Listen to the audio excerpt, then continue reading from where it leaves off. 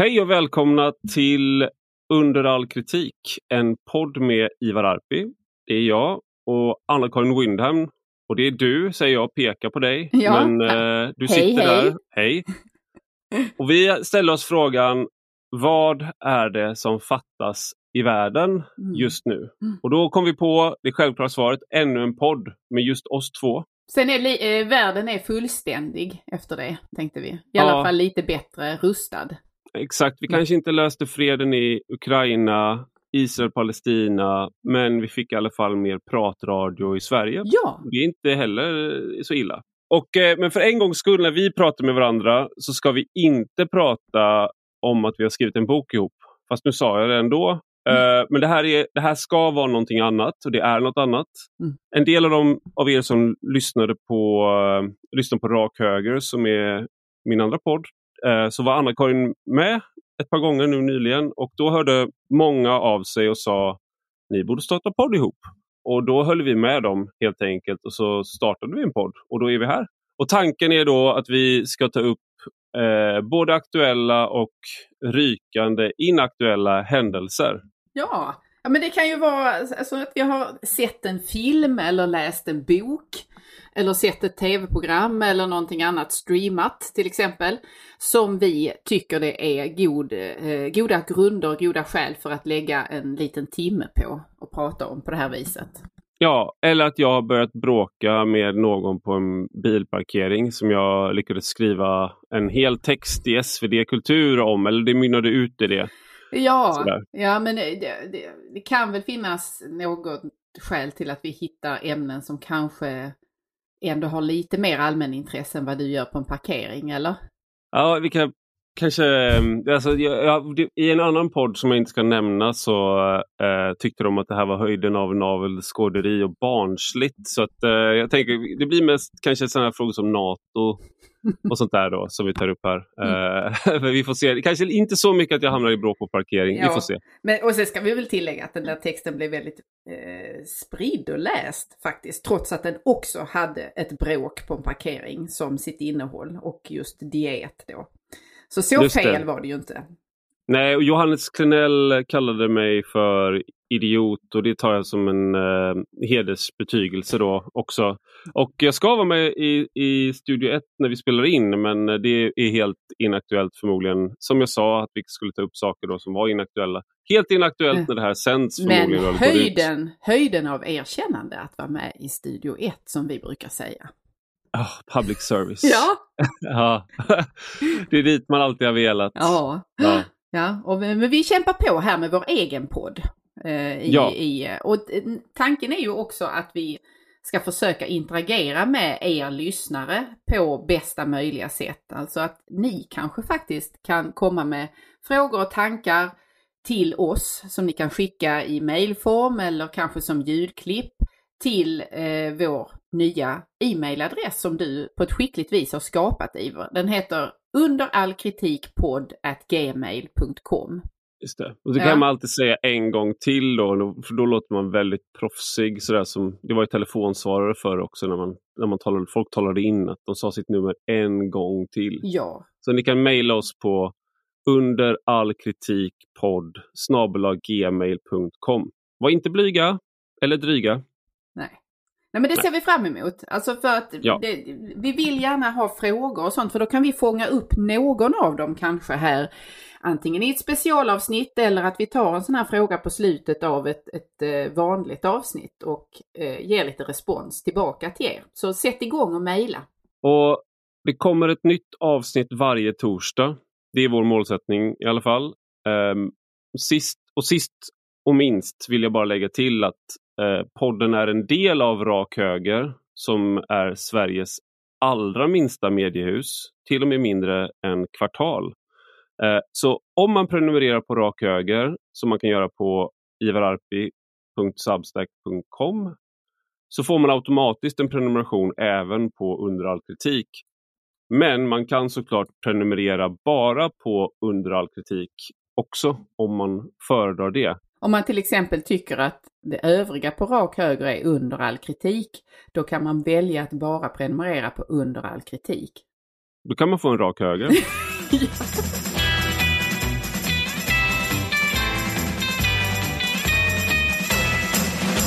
nu tror jag vi har liksom avklarat en sån här introduktion där man förklarar vad man är och varför och sådär. Så då tänkte jag att vi helt enkelt skulle glida över sömlöst till vad vi ska prata om idag i vårt allra första avsnitt.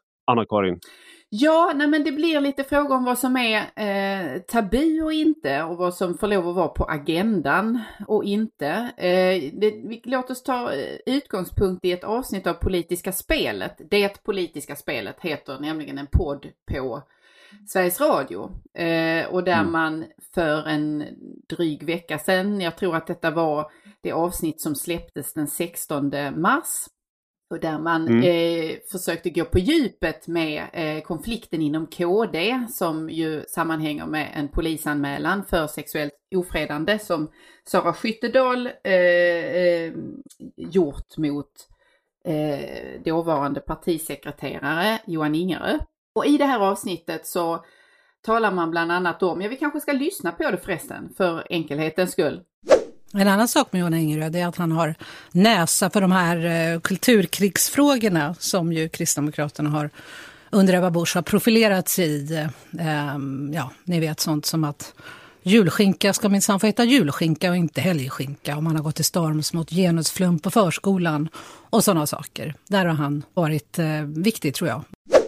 Jag lyssnade på det här avsnittet alltså när det precis hade kommit, och jag hajade till på den här definitionen av kulturkrig. För det är då, det man ska förstå är att det här är små obetydliga frågor som på något sätt är som fyrverkerier, men det har liksom ingen substans. Alltså det är saker som genererar reaktioner, men egentligen är det trams. Typ som att vad en julskinka ska heta. Ska vi säga Merry Christmas eller Happy Holidays? Glad helg, god jul. Det är den typen av frågor. Får en pojke vara Lucia eller ska det vara en flicka? Får man sjunga den där versen i Den blomstertid nu kommer där man nämner Gud? Eller är det inte tillräckligt sekulärt då? Kommer vi kränka någon av våra minoriteter då? Men det är ju en väldig förminskning av både av Johan Ingerö som det handlade om, vad han har gjort, men också av vad det är för frågor som faktiskt står på spel. Ja. Precis, och då kan man ju tänka så här att var kan man finna uttryck för detta på ett mer betydelsebärande och ändå in i vardagen väldigt konkret sätt. Och då kan din och min resa till Åland nyligen tjäna som ett exempel på detta, tänkte jag. Därför att Åland är ju en plats med väldigt liten befolkning egentligen. Det bor 30 000 ungefär på Åland. Och jag har haft förmånen att åka dit ganska många gånger de senaste snart 10 åren eller vad det nu är sedan det här Supernanny-programmet rullade. För då var jag där och hjälpte ett antal familjer med att styra upp hemmalivet och så att då fick jag se en hel del av Åland. Och sen har jag varit tillbaka och hjälpt ungdomar på glid, som man inte säger längre, men det var faktiskt det handlade om. Alltså, men säger man det på Åland fortfarande kanske? Ja, men Åland är ju lite av ett, vissa saker har ju inte hänt på Åland ännu, och annat som man inte skulle kunna tro har hänt har kommit dit. Så att i vissa mån finns det, så att säga, kan jag tycka att det är lite som att resa tillbaka till 80-talet att resa till Åland, och annat är väldigt mycket precis som här. Men de har ungdomar på glid också, och de hjälpte jag till med. Men den här gången, det som föranledde ditt och mitt besök där var ju någonting helt annat än bara mys med barn och lite stökiga tonåringar. Utan det handlade om att lagtinget där hade tillsatt en parlamentarisk jämställdhetskommitté för att denna kommitté skulle försöka överväga och fundera på vilka reformer och åtgärder kan vara rimliga att besluta om för att få till ett jämställt parlament. Och då handlar det ju om numerär jämställdhet. Alltså att varva listor är ena flanken som vill åstadkomma detta. Varannan damernas hade vi ju i Sverige för ett antal år sedan. Och det har man väl kvar inom vissa partier ännu, att det ska vara 50-50. Ett annat förslag var att skapa bonussystem. Och så på det viset där kan man bara säga att det där är ju Det där är ju då att man ska införa det nu på Åland. Det är ju en tidsresa till 80-talet, att det var en utredning som hette Varannan damerna som kom 1987 då, som syftade till just det här att öka jämställdheten i riksdagen då. Och det var en socialdemokrat, Gerd Engman, som myntade uttrycket. Just det. Precis. Det här är inte något det här är inte kunskap jag bara har sådär, utan jag googlade alltså det här samtidigt som vi pratar. Ja. Jag är lite high-tech så. Ja. Och parallellt på Åland så pågår också en massa satsningar som är politiskt initierade, där man försöker få till samma numerära jämställdhet då i lokala fritids- eller sportföreningar, fotbollsklubbar och liknande. Vilket har fått i konsekvens, detta vet jag eftersom jag har läst om det i de åländska tidningarna, att föreningar söker efter så kallade genusalibin. Alltså kvinnor som kan tänka sig att sätta upp sitt namn i styrelsen till en fotbollsklubb eller liknande, för att det optimerar föreningens möjligheter att få del av bonusmedel då. Det här känner ju du och jag väl igen från saker och ting vi har granskat i andra sammanhang, där man till forskningsgrupper och liknande just söker efter kvinnor som kan vara med så att man optimerar chanserna att få pengar. Nu sa jag faktiskt i inledningen att vi skulle ha en podd som inte handlar om att vi ska ut en bok ihop. Men nu börjar du hela den här, vårt första avsnitt, med att prata om någonting som utgår från boken. Och sen så nu så sa du inte ens att vi hade skrivit en bok för att du kom ihåg att jag sa det. Så nu sa du i andra sammanhang. Ja, tack för att du förstörde det. Det är ändå boken, genusdoktrinen, som du pratar om här. Jag bara ville avslöja dig här och dina strategier här. Mina speciella moves för att undvika GD-ordet så att säga. Exakt, jag ser igenom. Men till den här diskussionen på Åland så hör då att det fanns speciellt en ledamot i lagtinget som opponerade kraftigt mot tanken om att man då ska varva listorna eller skapa den här typen av incitament för att tvinga fram jämställdhet. Och han heter Stellan Egeland. Han heter Svetsarstellan om man söker på honom på Facebook. Och det berättar han för oss att det var för att han är en av Sveriges bästa motorcykelbyggare som bygger från grunden. Och då startades en fansida som hette Svetsarstellan. Men sen så ville han som hade den fansidan, han ville sluta ha den. Så då skulle han lämna över den till Stellan, men Stellan hade inget eget Facebook-konto. Så då döpte han sig till Svetsarstellan på Facebook. Så första gången han tog kontakt med mig där i alla fall, då fick jag var det någon som heter Svetsarstellan som ville kolla om jag ville komma till Åland och föreläsa. Men det är Stellan Egeland, ja. Ja, precis. Och han sitter ju i lagtinget för obunden samling. Vad ska vi kalla obunden samling? Det är som... Alltså det är som att medborgerlig samling hade haft 10% kanske. Eller det är som, de intar väl den positionen kanske ibland som Sverigedemokraterna har i Sverige. Men jag skulle inte säga att de är ett parti i samma ideologiska familj riktigt, utan men ett borgerligt parti. Ja, men också med liksom lite såna här att folk ska vi står på folkets sida lite grann och säger vad vi tycker även när det inte är politiskt korrekt. Ja, sådär. Precis. Men då var det på det här viset att man ville kalla experter eller hörande till kommittén, jämställdhetskommittén, för att få in lite olika perspektiv och erfarenheter på hur man till exempel har gjort i Sverige vad gäller det här. Och Stellan Egeland föreslog mitt namn, och det gjorde ju han då delvis mot bakgrund av en viss bok, men också mot bakgrund av att jag jobbat med jämställdhetsfrågor inom akademin tidigare. Det här fick då speciellt en politiker, Nina Fällman, som är socialdemokrat, att gå helt i taket. Och där börjar en debatt i de åländska tidningarna som är 2 till antalet, trots att det alltså är en ganska liten befolkning. Och i den åländska radion och så vidare kring det alldeles oerhörda i att föreslå mitt namn till detta. Och ditt namn förekom ju väldigt ofta där också i den debatten. Och det var ordvändningar som att vi är politiska provokatörer, och om man kallar oss så blir det att man legitimerar den typen av extrema och kontroversiella åsikter som du och jag då antas vara bärare av. Vi är också inte bara kontroversiella och extrema utan hatiska. Vi befann oss, citat, långt ute i den politiska periferin, slutcitat. Och till saken hör det här är vad jag skulle kalla under all kritik. Håller du med? Jag håller med. Och till saken hör ju också att det fanns inga exempel på vad denna extremism och hatiskhet skulle kunna handla om, utan det slängdes tillmälen och nedsättande omdömen om oss utan konkretion. Och det gjorde ju att du och jag vaknade till liv och började säga att det här måste vi få svara på. Så här får man väl inte lov att karaktärsmörda folk. Och det blev debatt i radio. Du och jag blev intervjuade och jag fanns med i ytterligare en intervju i de åländska tidningarna.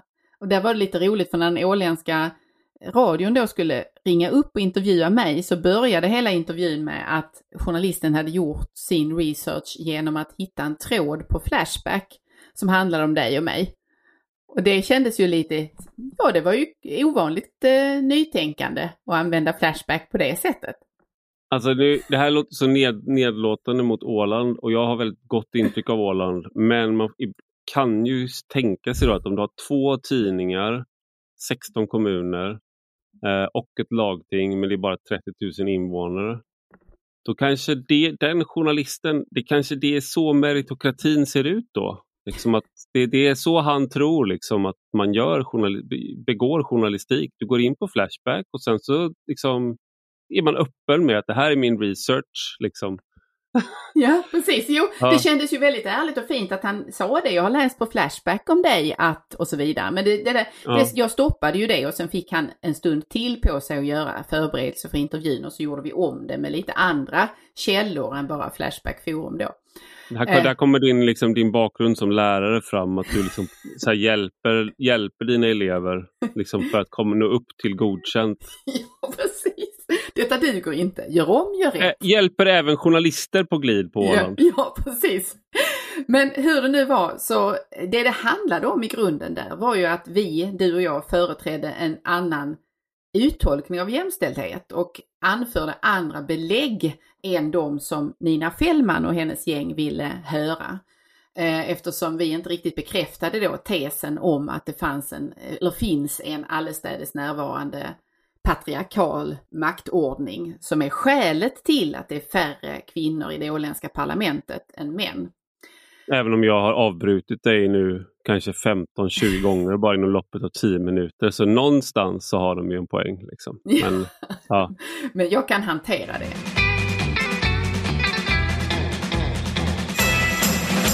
Men hur det nu blev sen så jag var ju där person och fick prata. Och fick intressanta frågor, dock inte från Nina Fällman. Hon satt med i rummet men hon hade ingen fråga till mig. Hon tittade inte heller speciellt mycket rakt mot mig utan mer ner. Men det står ju var och en fritt att göra det. Men det viktigaste av allt som utfall av det här var ju att vi faktiskt sen tillsammans fick en inbjudan att vara där på plats på Åland i Mariehamn och prata om jämställdhetsfrågor, prata om identitetspolitik och hur den sipprar in i område efter område. Och där tror jag att både du och jag blev lite förvånade över vad vi mötte i det politiska läge som utvecklade sig i vårt samtal med politiker på Åland, medborgarna där. Ja, men det var ju en slående sak när vi tog en promenad i Mariehamn. Jag har inte varit på Åland. Du har inte varit supernanny på Åland? Nej, inte än. Nej. Men jag har tänkt att vi har åka till Åland för att jag tycker det är lite spännande med att det finns så att säga ett område där alla pratar svenska, men väldigt stor självständighet från Finland, men det tillhör inte Sverige. Men de kollar såklart väldigt mycket på Sverige. Så det finns så spännande saker som har att göra med identitet och sånt också. Men något som var slående var att det var flera som kom fram till oss på här. Och jag vet inte varför jag tyckte det var kanske liksom förvånande, men man insåg att det här är en del av det svenska fast ändå inte. Men just att det är en så det är så litet område, ganska få människor och väldigt många av de frågor de har att hantera är, menar det här på det allra bästa sättet, cykelställsfrågor eller kommunala frågor. Så att det är en idrottshall som behöver repareras, det är snöröjning, det är ett ålderdomshem eller liknande som behöver mer personal. Man behöver hantera väldigt konkreta frågor. Men samma dag som vi kom dit så skulle de debattera att ha en könsneutral förlossningsvård, om jag inte minns fel. Ja, precis. Alltså de formuleringar som handlar om överhuvudtaget havandeskap, att vänta barn och så vidare, där skulle man så att säga könsneutralisera den lagtexten så att inte kvinna och moder nämns. Det finns ju en parallell här till förslaget om att ändra i den svenska föräldrabalken också, där man nu står inför att tvätta bort kvinnor och moderskap ur den, så att den också ska vara könsneutral då. Ja, det där är ju, här har det gått väldigt långt, och det kan man ju också lägga till då att han som bjöd in oss då, Stellan Egeland, svetsarställan, han flyttade till Åland för 10 år sedan av olika skäl, men det blir ju på något sätt ganska talande. Han är så att säga erfaren han är en veteran från kulturkriget Sverige, så att säga, debatterna vi har haft här. Men det är ganska nya debatter på Åland. Men jag tycker det visar också att oavsett var du befinner dig åtminstone inom västvärlden, så kommer de här frågorna att dyka upp. Det spelar ingen roll om du är liksom en liten kommun långt bort eller en ö, utan det här är frågor som kommer debatteras. Och det fanns också parallellt ett nytt förslag på en läroplan för skolan där Stellan då, som läst den med ögon vana för vad som har hänt med de svenska läroplanerna och styrdokumenten som omger den svenska skolan, han noterade då hur normkritik förts in som ett perspektiv eller ett fält att arbeta med på flera ställen i det nya förslaget för den åländska läroplanen. Och där han reagerade på detta och försökte då få andra att uppmärksamma samma sak. Men det är ju så att normkritik låter ju inte särskilt farligt. Det låter till och med ganska vettigt. Att tänka att det ska finnas ett kritiskt perspektiv och så. Det är ju bara det som du och jag har talat om innan, och som jag skrev i texten på rak höger om Skolverket, det svenska Skolverket, så är det någonting som också förändrar hur man ser på kunskap. Det förändrar lärarrollen, läraruppdraget och relationerna mellan elever i skolan, elever och lärare. Så det är ingen liten sak att skriva in att det ska vara ett perspektiv som finns närvarande hela tiden. Du hade en jättebra passage i den texten. Det blir som att jag berömmer mig själv, men det var du som skrev den. Som handlade just om hur lärarrollen förändras också. Att läraren inte ska gå in och styra. Enligt den läroplan vi har så ska läraren inte gå in och styra elevers val av läsande. Du ska inte liksom vara en auktoritet på vad är god kvalitet när det kommer till litteratur. Förutom på ett område. Precis, och det handlar ju då om man väljer könsstereotypt eller inte. Om man har en preferens av att läsa, man är en ung pojke som tycker om att läsa om andra unga pojkar, då ska man in och peta där. Då ska man in och föreslå något annat för att bryta den normen. Och det är ju vad som ligger i vågskålen här med den typen av små justeringar av språket, små justeringar av uppdrag. Man tar bort en kategori, en etikettering i en lagtext, och med det följer att det faktiskt blir mycket svårare att arbeta i riktning mot en jämställd vård till exempel. För någonstans så innebär ju detta att kvinnor upphör att existera som kategori om man till exempel tar bort kvinnor ur föräldrabalken. Om man till exempel tar bort kvinna i den lagtext som omger detta att vara vänta barn och så vidare. Så att man måste säga att det handlar om är förändringar som kommer i en kostym av radikalitet. Det är radikalt och det är progressivt. Men i slutändan, i sitt genomförande, så kommer det att innebära att det blir mycket svårare att bedriva jämställdhet som så att säga gagnar kvinnor och män. Det här är någonting som vi redan har i Sverige så är det här något som genomförs på olika sätt. Till exempel om man går in då på Vårdguiden 1177s hemsida och kollar, så får man alltid finns hyperlänkar och fotnoter till varje gång de nämner man eller kvinna. Och de har också språkliga riktlinjer på 1177, så till exempel kvinna, undvik är en av dem då. Och där står det: undvik ordet kvinna för att beskriva kroppar som ser ut på vissa sätt. Och sen så får man då inte skriva till exempel, man ska inte skriva eller säga många kvinnor är oroliga inför en förlossning. Där ska man då undvika det ordet kvinna då. Och sen så har de också en sida där då vad vi menar när vi skriver man eller kvinna. Och då kan man läsa: när vi skriver ordet kvinna används ordet för att beskriva någon som har det som brukar anses som en kvinnokropp. Detsamma gäller för orden flicka eller tjej. Och det här är då även på Försäkringskassan, så har man då graviditetspenning. Och då står det så här på Försäkringskassans hemsida att graviditetspenning kan betalas ut till en gravid person om hen har ett fysiskt ansträngande arbete eller om det finns risker i arbetsmiljön som gör att hen inte kan arbeta när hen är gravid. Känner du att du är mer inkluderad eller mindre inkluderad nu? Alltså jag håller ju 100% med Yvonne Hirdman i den här diskussionen. För Yvonne Hirdman är ju en av dem som har reagerat med kraft mot det här försöket att tvätta bort kvinnor. Att eliminera kvinnor som kategori. Och hennes kritik mot det handlar ju just om att vi kan inte se de ojämställdheter som fortfarande finns mellan män och kvinnor om man gör det här. Alltså ett annat politiskt projekt har tagit över och slagit ut den klassiska jämställdhetskampen som är helt rimlig att föra oberoende av ur vilken politisk position man kommer. Så lika möjligheter för män och kvinnor är man överlag överens om, skulle jag säga, ganska brett.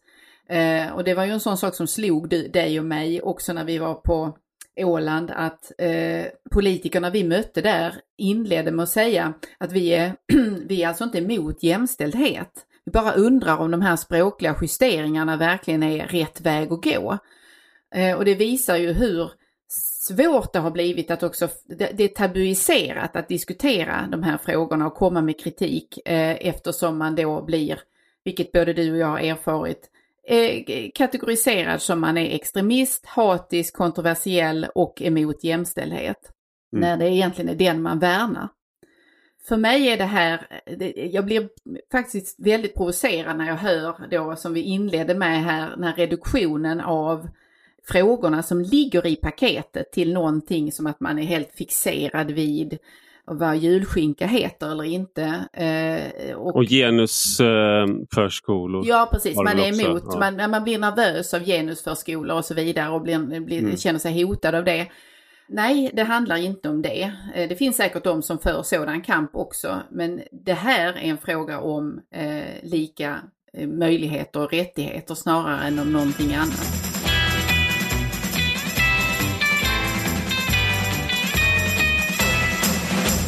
Jag tänker att det här leder över väldigt mjukt till det som... Ja, du hörde, jag började elda upp mig själv där. Så att, ja, precis. Jag känner att det blir obehagligt och obekvämt sådär. Jag blev du på parkeringen. Exakt. Ja. Men vad tänkte du på att det handlar om? Nej, men det leder ju över till det jag hade tänkt att prata om lite grann. Och det precis när vi pratar om det här, då idag har jag publicerat, eller igår kväll, vi spelar in det här på onsdagen den 29 mars och igår kväll då så publicerade jag en text med rubriken "Har sanningen återhämtat sig efter MeToo?" Och det är en text jag jobbat på ett litet tag och det bygger på en bok med Lina Makboul som jag intervjuade i Rak Höger för en vecka sedan. Där hon var ju den journalisten då som hon jobbat för Uppdrag granskning i 15 år och på samhällsredaktionen i Göteborg i 20 år eller något sånt där. Men hon var den då som fick i uppdrag av sin redaktör att granska medierna som hade namnpublicerat under MeToo, hade de tillräckligt på fötterna för att göra det? Och så gjorde hon en dokumentär då, en uppdrag granskningsprogram om det här. Tanken var att det skulle bli 2, ett om Fredrik Virtanen och den publiceringen och ett om Benny Fredriksson. Men det blev bara av olika skäl blev det bara ett program. Och nu har det kommit en bok då av henne som heter Revolutionens första offer, som min rubrik är liksom en liten anspelning då på att sanningen är ju det första offret i en revolution då, brukar man säga. Och det är bara att säga att ja, när hon går igenom i boken, som jag ska säga är väldigt underhållande läsning, även om ämnet är väldigt allvarligt, för hon är en ganska rolig figur, får jag säga. Alltså figur är kanske, men hon har en stark karaktär som lyser igenom på sidorna, och hon är inte särskilt rädd för att berätta om saker som vissa kanske skulle tycka är osnygga eller ocharmiga, men som blir, ja. Hon bryter flera genusnormer, kan man väl säga, i sitt sätt att vara. Ja, men vid ett tillfälle när det har gått, det här är precis på slutet, och då har hon fått en PTSD-diagnos, tror jag. Nej, det här är precis innan hon får det. Ja, men då har de i alla fall bestämt att det kommer inte bli en uppföljare till det första programmet som handlar om Fredrik Virtanen då. För att flera av dem som skulle varit intervjupersoner drar sig ur.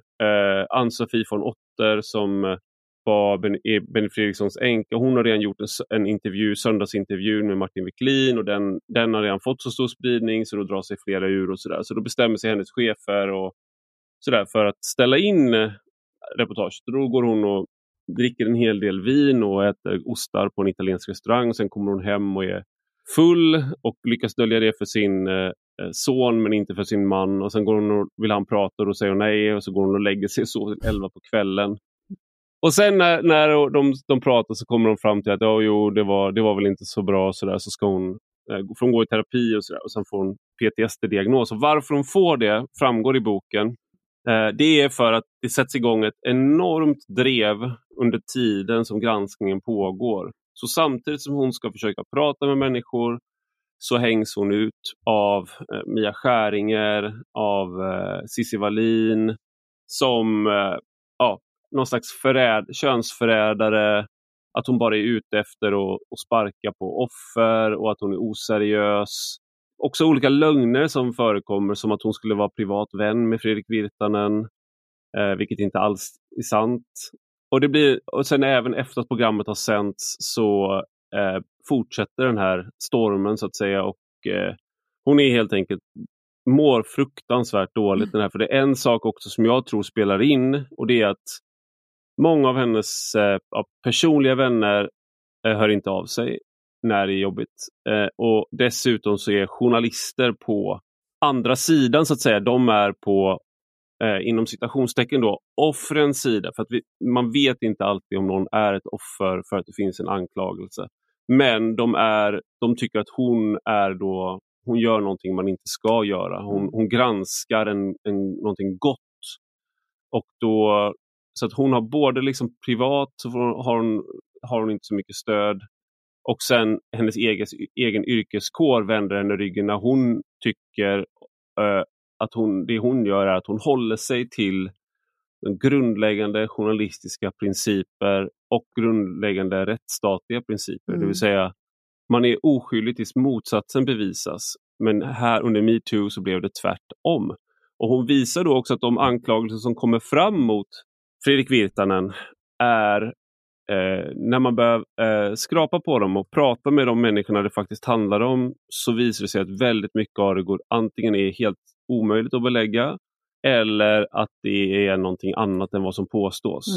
Nej, men det som jag tycker är så intressant med hennes berättelse och det hon gjorde är ju att hennes brott består i att hon har ifrågasatt 2 dimensioner av MeToo-rörelsen. Den ena är ju fundamentet för hela rörelsen, nämligen att män utsätter kvinnor för saker. Och att det alltid är den maktordningen, så att säga, där kvinnan är offer och mannen är förövare. Det är den ena delen, där, så att säga, föreställningen om patriarkatet återuppväcktes i MeToo. Och i vissa fall på helt skälig grund blev det så att säga attackerat, därför att i delar av de branscher som var i centrum, i synnerhet i starten, så var genusnormerna och könsmönstren vidriga och maktrelationen helt skev. Men det är den delen hon ifrågasätter. Och sen så är det också det här föreställningen om ett systerskap. Att så att säga man sviker sin grupp om man ifrågasätter de andra kvinnornas vittnesmål. Och då är man illojal om man blir till ett villebråd i detta. Så det är ett dubbelsvek som hon, vad ska man säga, blir anklagad för när vad hon efterfrågar är sanningen då istället. Jag tror inte att hon ifrågasätter ju inte att det förekommer sexuella övergrepp och trakasserier och utnyttjande, utan det är ju ett faktum att det har skett i många fall här, i de fall som är hashtaggade MeToo. Men det är frågan om alla precis är lika med sanningen. Ja, men det är också vad som är sant. Många gånger så är det ju så att vi inte kan veta. Jag tänker till exempel då på som är det som är huvudsakliga fallet i den första granskningen som hon gjorde då, och det som blev den enda om man räknar bort boken med Fredrik Virtanen. Ingen kan veta exakt vad det var som är. Det är 2 olika versioner av vad som har hänt. Men det man kan se är att det gjordes en polisutredning 2011 tror jag det. 2012 däromkring. Och den pågick i 10 månader för att utreda det här. Och det är en ganska gedigen utredning. Och som kom fram då att det gick inte att styrka att något brott hade begåtts. Det betyder ju inte att någonting inte har skett, men det är så här det är med alla brottsutredningar. Och det man kan se som hon tar upp då, för det första tar hon ju också upp att hon var utsatt för någonting som skulle kunnat utvecklas till en våldtäkt själv. Så att hon är inte främmande för att sånt här kan ske alls. Sen jämför hon då med det som skedde i USA med Harvey Weinstein, som är det kändaste, som var väl det som utlöste MeToo. Ärkesvinet kan man väl säga. Ja, men då att New York Times, om man kollar på journalistiska arbetsmetoder, de la ner 10 månader innan de publicerade. Och så de kollar kvitton, de kollar dokument, bilder, dubbelkollar med vittnen på varenda vittnesmål. De går igenom allt, en enorm journalistisk insats. Jag tror New York höll på i 4 månader med samma material. Och från då att Cissi Wallin skriver sitt Instagram-inlägg så går det några dagar innan alla stora tidningar har publicerat. Och då har till exempel tidningen jag jobbar för, var anställd på och nu jobbar för, Svenska Dagbladet, har dessutom då ett antal anonyma vittnesmål. Men det hon visar då, Lina McBool, är att de av allt att döma inte hade läst polisutredningen och det var nog ingen av dem som skrev om det här fallet som hade gjort det. Så att de fick gå på andrahandsuppgifter, för den enda som hade fått tillgång till den nedlagda polisutredningen, det var Fredrik Virtanen själv. Och honom hade ingen hört av sig till och frågat om den. Och de här dagarna är ju såklart inte tillräckligt för att kunna gå till botten med vittnesmål. Så därför fanns till exempel ett påstående om att Fredrik Virtanen hade frågat en 14-åring som söker praoplats om hon vill ha den tillräckligt mycket för att ligga med honom. Typ. Men så var det inte, utan det var så att det var någon som skrivit ett meddelande och han svarar så här: jag avgudar dig, och han svarar så mycket att du vill ligga med mig, något sånt där. Sen vid ett senare tillfälle så skriver hon: jag är jätteintresserad av att skriva, så här, jag vill kan du fixa en praoplats på Aftonbladet, så där. Och då svarar inte han på det. Men den där historien, det där var skälet till att till exempel hans chef då, Karin Pettersson, som då var politisk redaktör på Aftonbladet och idag kulturchef då på samma tidning, att hon gav honom sparken. Som hon då för något år sedan sa att jag ångrar absolut inte. Men det hon sa då var också när hon intervjuade, för hon hade ju känt till polisutredningen och allt sånt där, anklagelserna. Men det var just den nya informationen, och mycket av den här nya informationen då, som det visade Lina McBool redan året efter då när Uppdrag granskning kom, att det fanns väldigt mycket mindre substans i allt det där. Men ändå så säger Karin Pettersson nu då, när hon har haft möjlighet att tänka efter, att hon ändå inte ångrar sig.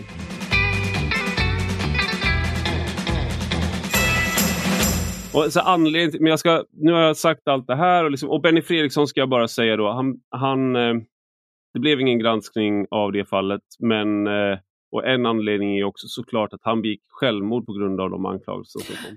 En av dem var ju att man publicerade 40 vittnesmål om vilken tyrann han var, sexuella trakasserier, och att han hade tvingat en kvinna till att eller gjort påtryckningar på henne till att göra abort för att hon skulle kunna spela en roll.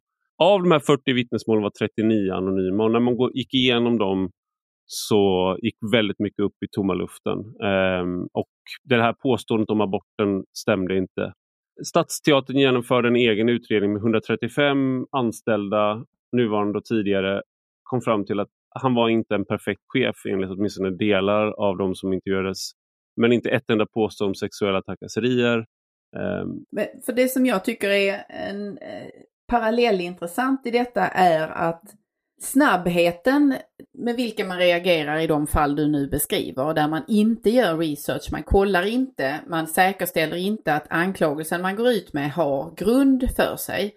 Den står ju i så skarp kontrast till allt man vetat tidigare om personer, oftast män, som betett sig svinaktigt och utnyttjat underställda kvinnor som för att ge dem lyfta fram dem i utbyte mot sexuella tjänster och så vidare, eller att man då har någon slags relation. Där det finns en serie fall där man i efterhand vet att detta var känt. Detta var känt och så att säga bevittnat om och om igen, men man sa ingenting. Så det är inte förrän den där vågen kommer som man plötsligt blir alldeles för rask i att reagera, och där man då, som jag ser det i alla fall, hittar några att fälla snabbt för att visa att vi accepterar inte den här typen av sexism och griseri. Men jag tänker till exempel på Martin Timell, där efter vad jag har förstått och fått berättat för mig var detta någonting man var väl förtrogen med och som hade bevittnats om och om igen, att denna man betedde sig på det sätt som man inte ska bete sig. Men han var så värdefull för sponsorkontrakt och andra intäktsmöjligheter för Äntligen hemma-programmet att man lät det fortgå. Jag tänker till exempel på Filminstitutet där Anna Serner var vd. Anna Serner utmärkte ju sig när hon var chef för att vara extremt drivande i millimeterrättvisa mellan könen i fråga om vem som fick bidrag och inte. Och det var ju hon som var med och introducerade en massa olika märkningar av svensk film för att de så att säga var genuscertifierade nästan och sådär. Men vetskapen om vad som pågick på det danska Centropa, där Peter Albeck Jensen hade det mest märkliga sätt att rekrytera på och befordra på, det sa man ingenting om då. För man tyckte inte att man kunde gå in och peta där i ett danskt filmbolag och så vidare. Så att somligt såg man, annat blundade man för. Men i det förlopp du beskriver så handlar det om att fälla någon snabbt, oberoende av om det man fäller denna person för har sanningsgrund eller inte. Och med Martin Timell så ska man också bara säga att han anklagades också för en våldtäkt. Men han friades både i tingsrätten och hovrätten då, från anklagelserna. Och det finns ju det här är ju ett väldigt komplext område, för att det är ju det finns ju många som har kommit undan med svinaktigt beteende tidigare och även nu säkert sådär, och det är liksom man har en status som någon som kan göra vissa saker, och historiskt har man tillåtit vissa överträdelser som man idag tycker är fullkomligt absurda. Men det är också den här att det är som en folktribunal. Det här återkommer hela tiden, att även om du frias från misstankar, även om en utredning läggs ner, även om det visar sig att de anklagelserna som har kommit, det var en känd programledare, underhållare som anklagades för saker av en kvinna som då att han hade utnyttjat hennes position, att hon var praktikant och han var ju liksom en stor stjärna då. Sen visade det sig att de hade haft en kort relation och hon var väldigt arg på att han inte längre ville vara ihop med henne, och liksom det fanns andra motiv med i det här. Mm. Men om du skulle fråga någon på gatan nu så är liksom det man kommer ihåg är kanske det här anklagelserna. Det hänger kvar, precis. Det hänger kvar. Fredrik Virtanen, det spelar ingen roll att utredningen gjordes och lades ner. Det spelar ingen roll att liksom en granskning av det här visar att mycket stämde inte. Samma med Benny Fredriksson, han fick ju aldrig liksom möjligheten heller till det där, en sån upprättelse. Och det där är ju ett problem, att du kan inte tvätta bort misstanken. Nej. Men och i det MeToo, en annan del i det var ju att i detta svartvita offer- och förövare-tänkande så försvann ju också möjligheten eller rättare sagt att hålla öppet i tolkningsmöjligheten, att det kunde vara så att också kvinnor har en agens som gör att man ibland utnyttjar sitt utseende eller utnyttjar att det finns en attraktion eller något liknande till att ge sig själv ett försprång eller en fördel, eller att en möjlighet öppnas. Alltså precis som det finns män som har dunkla motiv för vad man gör och inte gör, så finns det ju kvinnor som har dunkla motiv för val man träffar eller inte träffar. Men hela den nyanseringen försvann ju i MeToo, och där alla kvinnor som hashtagade MeToo var offer. Och de som hade utsatt dem för något var män med makt då. Just det, och det här var också en sån där, när det fanns såna här nyanseringar, alltså det här var, jag kommer inte ihåg vilken grupp det här var, men det var ju så här olika Facebookgrupper för olika yrkesgrupper och sådär, så att de hette olika saker. Så journalisternas MeToo-upprop hette Deadline och sådär, och då var det en av de här grupperna där administratören, de uppmuntrade en viss sorts berättelser. Men när det uppstod diskussioner kring just det du är inne på, alltså, som kanske närmade sig kritik, ska vi verkligen namnge det här? I det här måste man tolka det på det sättet, så stängdes det ner, och så sa man att det här är inte platsen för det. Utan här är liksom, nu ska vi fälla de här liksom svinen typ. Och problemet är att alla vill att svinen som Harvey Weinstein, Jeffrey Epstein, att det finns väldigt hemska Peter Albeck Jensen för den delen med, som höll på med helt vrickade grejer i Danmark. Ja. Men problemet är att det ibland inte går att veta det bara för att en person säger det, och det är det journalistiken där man ska behålla det kritiska tänkandet, och det är därför det är så beklämmande då när journalister är precis lika benägna att springa med flocken som alla andra. Och nu då, jag tänkte att jag skulle göra ett väldigt smidigt hopp över till nutid. Så när boken tas emot nu så recenseras den, och då är alla så här kritiska mot Lina Makboul. Hon saknar självkritik. Hon lägger märke till grandet i sin systers öga men ser inte bjälken i sitt eget. Och hon är liksom hon är så ärgirig att hon inte kan, hon klarar inte av att någon ifrågasätter henne och sådär. Och sen också då att hon då sparkar på offren, att hon är drastisk, saknar eftertanke, och hon gör journalistiken en björntjänst och sådär. Men SvD får väldigt mycket kritik för den här perioden för sina publiceringar, och också fått kritik av Pressens opinionsnämnd och sådär. Men där då ser det en recension av Gunilla Kindstrand som jag tyckte var väldigt bra, och där hon just skjuter in sig på att det hon har visat är ju hur journalistiken svek, och att självregleringen fungerade inte. Det är det den svenska medieetiska systemet bygger på. Och det är där i det som alla tidningar ska jobba efter. Så det handlar om att belägga påståenden, det handlar om att inte namnpublicera om det inte finns verkliga skäl till det. Och allt det här visar liksom Lina Makboul att det är undermåligt, och det är det som är poängen. Inte om Lina Makboul är en alltigenom fin och underbar människa. Och det tror jag att liksom, den som läser boken kan se att hon är en sammansatt människa som alla andra. Vid ett tillfälle kallar hon en annan journalist för fitta till exempel.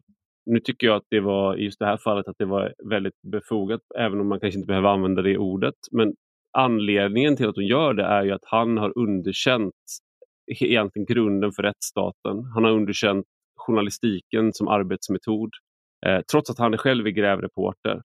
Men det där är också något som alla de här recensenterna har tagit upp, eller flera av dem, att hon använder det ordet då. Sådär. Men nu det är ju det mönster som går igen, och där det finns en parallell till det vi talade om inledningsvis, är ju att om man intar vissa positioner eller ställer vissa typer av kritiska frågor, då är man inte en del av den goda kraften eller den goda kampen, utan man tjänar fel krafter och står i konflikt med vissa värden som antas vara gemensamma då i samhället. Till exempel en strävan efter jämställdhet eller lika villkor. För det är ju inte så att författaren här är ute efter att ifrågasätta det egentligen, men hon görs till och positioneras som ett hot mot den formen utav arbete mot skeva könsmönster eller ojämställdhet mellan män och kvinnor. Eller mot sexism då. Och det gör att då hamnar man ju i ett läge där man alltid är misstänkliggjord. Varje gång man ställer en fråga så är det, du ställer antagligen den här frågan därför att du inte tycker att män som svinar ska sluta svina. Och det är beklagligt på alla sätt och vis. Och någonstans så är det som fallerar är ju också att inte klara av den här att hålla hjärtat varmt men huvudet kallt. Som jag tänker borde vara standardläge för alla journalister. Men här har man liksom, här rusar man istället. Ja, det blir också en sån här, man kan känna till exempel, och jag försvarade ju inte Fredrik Virtanen när det här hände. Jag kritiserade MeToo på olika punkter. En del av det har vi varit inne på nu. Varför jag gjorde det? Till exempel att man reducerar kvinnor till att bara vara offer. Man tar bort även kvinnor som helt uppenbart har agens och alltså som kan agera, som har en självständig, som är människor helt enkelt, som har en självständig vilja och tanke. Försöker man att liksom, okej, men anledningen är att hon är en del av hon har format så här av patriarkatet så att hon tror, alltså man försöker ändå passa in det i en sån. Sånt kritiserade jag då, men jag försvarade aldrig Fredrik Virtanen, och en anledning till det var att han hade försökt att ta heder och ära av mig och många av mina liksom, människor jag kände och gillade som krönikör på Aftonbladets ledarsida. Och han hade varit han hade inte haft några som helst betänkligheter på att försöka fula ut mig på massa olika sätt. Så att man kan ju tänka då att jag har ingen kärlek till honom i det här överhuvudtaget, och känner honom inte privat, kommer aldrig göra det heller förmodligen. Men det betyder ju inte att vad som helst ska publiceras, och det är väl lite det som är grejen här, att man behöver inte och Cissi Wallin är någon som jag har pratat med. Jag har haft intervjuat henne i min andra podd, Rak Höger, och jag tycker att hon är trevlig att prata med. Så där är det tvärtom. Så det finns inget skäl till mig av liksom personliga skäl att skriva om det här nu till exempel. Mina personliga skäl går åt andra hållet. Men det är väl det som är då att du ska försöka att säga vad går att belägga här? Om du är journalist och inte propagandist eller aktivist.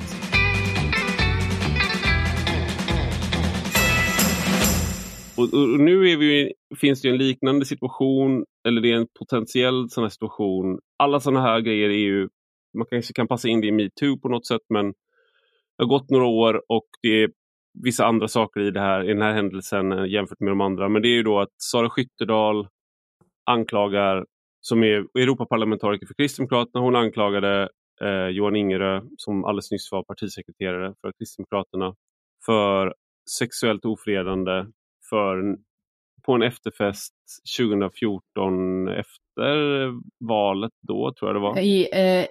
Efter EU-valet var det väl? Det var EU-valet och det i en svit som Göran Hägglund hade bokat. Ja, och då hon enligt henne då så har hon gått in och folk drack mycket där och sådär. Och sen hade hon gått in och lagt sig på en stor säng och 2 killkompisar till henne ligger redan och sover där. Hon känner sig trygg, hon lägger sig där och vaknade upp av att enligt henne då Johan Ingerö ligger nära henne med ansiktet nära och för upp handen längs med hennes lår. Hon tar bort den 2 gånger och sen till slut knuffar hon bort honom och han går därifrån. Och han säger att det här är lögn, det här har inte hänt, så här har det inte gått till. Och hon polisanmäler honom nu, för då hade det varit så här att Ebba Busch tycker inte, och kristdemokratiska partistyrelsen tycker inte att Sara Skyttedals utspel om narkotikapolitik, där hon är för en avkriminalisering eller att man ser över det, kanske till och med legalisering av cannabis. Jag är inte helt insatt i vad hennes förslag exakt går ut på, men det går rakt emot kristdemokraternas linje. Ebba Busch säger till Johan Ingerö liksom var the party whip och säger åt henne att hon får inte fortsätta prata om de här grejerna. På direkt uppmaning av Ebba Busch säger han detta. Ja, och det är så en partisekreterare ska agera också. Och han, enligt henne så blev han hotfull. Enligt honom så var det liksom, och de har haft kontakt under de här åren. Och det väckte då minnen till liv och då tyckte hon att nej, men nu, han har inte rätt att göra det här. Gick till partiledningen. Han fick sen reda på vad det handlade om och hon gjorde en polisanmälan. Och den lades ner direkt för att preskriberingstiden på det här är 5 år på den här typen av brott.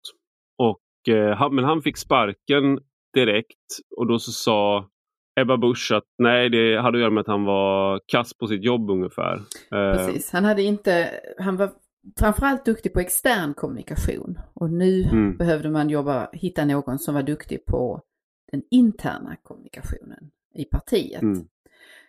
Men att han rekryterades till posten eller fick erbjudande om posten hade då att göra med att han var så en viktig lagspelare. En av de viktigaste lagspelarna inför valet 2026. Det hette det för 5 månader sedan då. 3 månader sedan, 4 månader, 4-5 månader. Nej, det kanske är 5 månader sedan, men det är väldigt kort tid sedan i alla fall. Han gick från en av de viktigaste till absolut sämst. Han måste bort på väldigt kort tid. Nej, men det illustrerar är ju just hur, alltså rappheten i det som vi kritiserat här tidigare mot bakgrund av boken spelar upp sig igen. Att man gör omedelbara konsekvenser, omedelbara straff som också på något vis är irreparabla för den personen som är mottagare av straffen här. Man vet hur länge häftar detta vid en karriär? Är det hela livet? Eller går det att kravla sig upp igen i kanske en annan form, i en annan roll? Jag vet inte. För några enstaka har det ju gått att komma tillbaka mot att man också kan då belägga att den där anklagelsen var på lösa grunder. Programledaren som du nämnde till exempel tidigare är ju ett sådant exempel. Men då måste man på något sätt hitta någon som vill berätta hela historien och där då stycke för stycke förklara att det var inte så illa som det såg ut. Det kanske till och med var tvärtom. Och på samma gång tycker jag att den här episoden eller konflikten ska jag säga i KD visar hur just yttrandet om en anklagelse blir ett vapen. Alltså ett omedelbart vapen. Det är också det här då att han går från att vara då partisekreterare som är rekryterad och med lovord. Nu vet vi inte, jag har hört både och att vissa har sagt att det fanns det här missnöjet med honom internt. Andra har sagt att de inte har hört ett ord om det. Och det finns ju alltid olika förlanger inom partiet. Jag vet inte vad som stämmer där, men att det är ingen som tror på att det här handlar om det, utan att tajmingen, det handlar om en anklagelse. Ebba Busch vill inte dras med det där, hon vill agera resolut. Men då blir det ju också det att han inte nog med att han är ofredar sexuellt, eller det finns en anklagelse, en misstanke om det, även om polisen la ner den, utan också att han är kass. Men sen är det ju så här då, i det jag ska ju då för transparensens skull säga att jag är liksom, umgås inte privat med varken Sara Skyttedal eller Johan Ingerö, men jag känner båda och gillar båda och jag vet inte vad som stämmer. Däremot så kan man se att det räcker med en anklagelse, så kan du försvinna för alltid. Sen var det också så att det hakade på då en ex-flickvän till Johan Ingerö som passade på att gå ut i Dagens ETC först med en lång intervju där och anklaga honom för att han hade varit aggressiv, hotfull och sådana saker under deras förhållande. Och det här är ju också något som sedan har spritts vidare då av de stora medierna. Och det är återigen då, det går liksom en dag eller mindre än en dag. Man hinner liksom inte verifiera uppgifter på den korta tiden. Stämmer det här? Finns det något mer här? Vad är liksom... Och liksom prata med Johan Ingerö hinner man inte med. Det står liksom i vissa av de här publiceringarna vi har sökt Johan Ingerö eller sådär. Hur det länge då? Det betyder i regel att vi vill publicera nu så att inte en annan tidning hinner före. Vi måste ut med nyheten. Men bara för att en tidning, Dagens ETC, har publicerat det betyder ju inte att uppgifterna stämmer. De kan ha gjort ett riktigt dåligt jobb. Du måste fortfarande kontrollera uppgifter som journalist. Och det har man inte gjort här. Så det finns ju en sån här, de här etiska frågorna dyker upp igen. Och det är ju egentligen frikopplat då från Sara Skyttedal och hennes, vad hon har sagt. Jag tror också att det skadar Ebba Busch, skadar det absolut. Hon ser ut som, var det Viktor Bartkron som kallar henne chefen från helvetet. Ja. Men jag har träffat henne och tycker att hon är trevlig. Och, du verkar ha träffat alla, Ivar. Nej, det har jag inte. Men väldigt många. Men henne har jag träffat flera gånger och jag tycker bra om henne. Men jag måste säga att det här ser ju otroligt dåligt ut för henne. Vem vill jobba för... Det är ju många som har slutat på KD under hennes tid i hennes närhet. Och vem vill jobba för någon som är beredd att slänga den under bussen även när anklagelser som inte går att verifiera. Men det där är ju också en intressant dimension i det som jag tycker vi ska ägna ett annat avsnitt åt någon annan gång, som handlar om varför tar det så lång tid för kritik av det slaget att komma fram när det handlar om en kvinnlig ledare.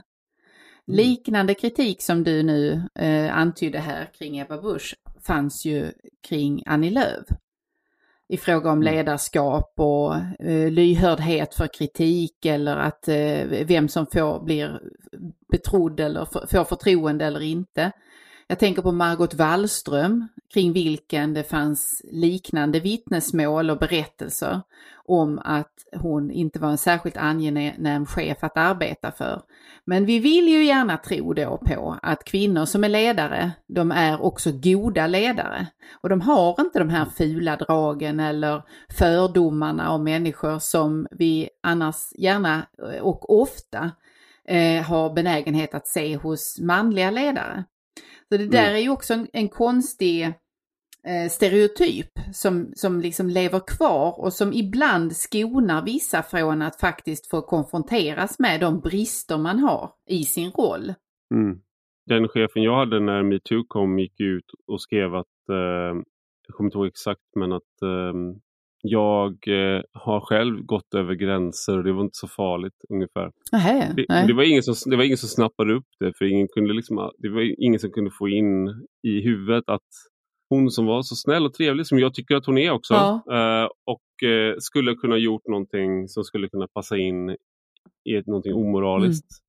Hennes poäng var ju att det är skillnad på Harvey Weinstein, Jeffrey Epstein och en obehaglig upplevelse eller någonting som är dåligt, att man har haft någon gick över ens gräns och man mådde inte bra efteråt. Men det är inte någonting man ska sopa under mattan, men det finns olika dignitet på olika. Det var det som var hennes poäng där då i den texten. Och det är en sak i det här som jag bara ska lägga till nu, har jag orerat otroligt mycket, men det är att när Lina McBool skulle ställa ansvariga utgivare och chefredaktörer till svars, så duckade i princip alla och ingen ville svara på frågor, ingen ville ställa till svars. Journalister ville inte att någon skulle utkräva ansvar av dem. Vad visste du när du gjorde det här? Hade du tillgång till den här? Ville inte svara på det. Samtidigt som de själva kräver att alla andra ska svara på frågor. Så fort de ringer ska lämna ut allting. Svara ansvarsutkrävande. Men själva, när de själva är makthavare, så vill de inte bli granskade. Och jag undrar om det har hänt särskilt mycket där. Om ett par dagar ska jag intervjua Anna Kareborg som är chefredaktör på Svenska Dagbladet. Hon var inte det då. Men då får vi väl se. Det kommer inte vara en grillning, men det ska vara intressant i alla fall.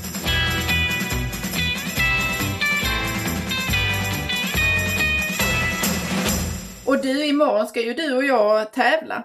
Just det. Det kan vi väl... Och vi får se om vi kommer ha publicerat det här då. Idag är det onsdag, imorgon är det torsdag, så ni kanske hör oss före ni hör det här ska ni redan ha hört oss i landskampen i P1. Vi ska göra vårt yttersta där för att vinna naturligtvis. Men om inte annars så tar vi revansch i ett nytt avsnitt av Under all kritik, tänker jag. För där har vi ju inga vi tävlar med mer än oss själva. Precis, här är vi alltid bäst. Ja, precis. Och du, hur är det man avslutar såna här avsnitt då? Du, liksom är det, vad tänker du? Hur ska vi avsluta? Ja, men jag tänker att man kanske skulle kunna säga så här, att det här, Ivar, det här var under all kritik. Ja, det tycker du. Ja, va? Det passar ju alltid. Du är väldigt bra på att komma på väldigt naturliga och bra avslut på saker. Det här är ett internskämt, men jag tänker att vi istället säger tack för att ni har lyssnat och vi ses igen på torsdag. Det gör vi. Ha det bra. Ha det bra.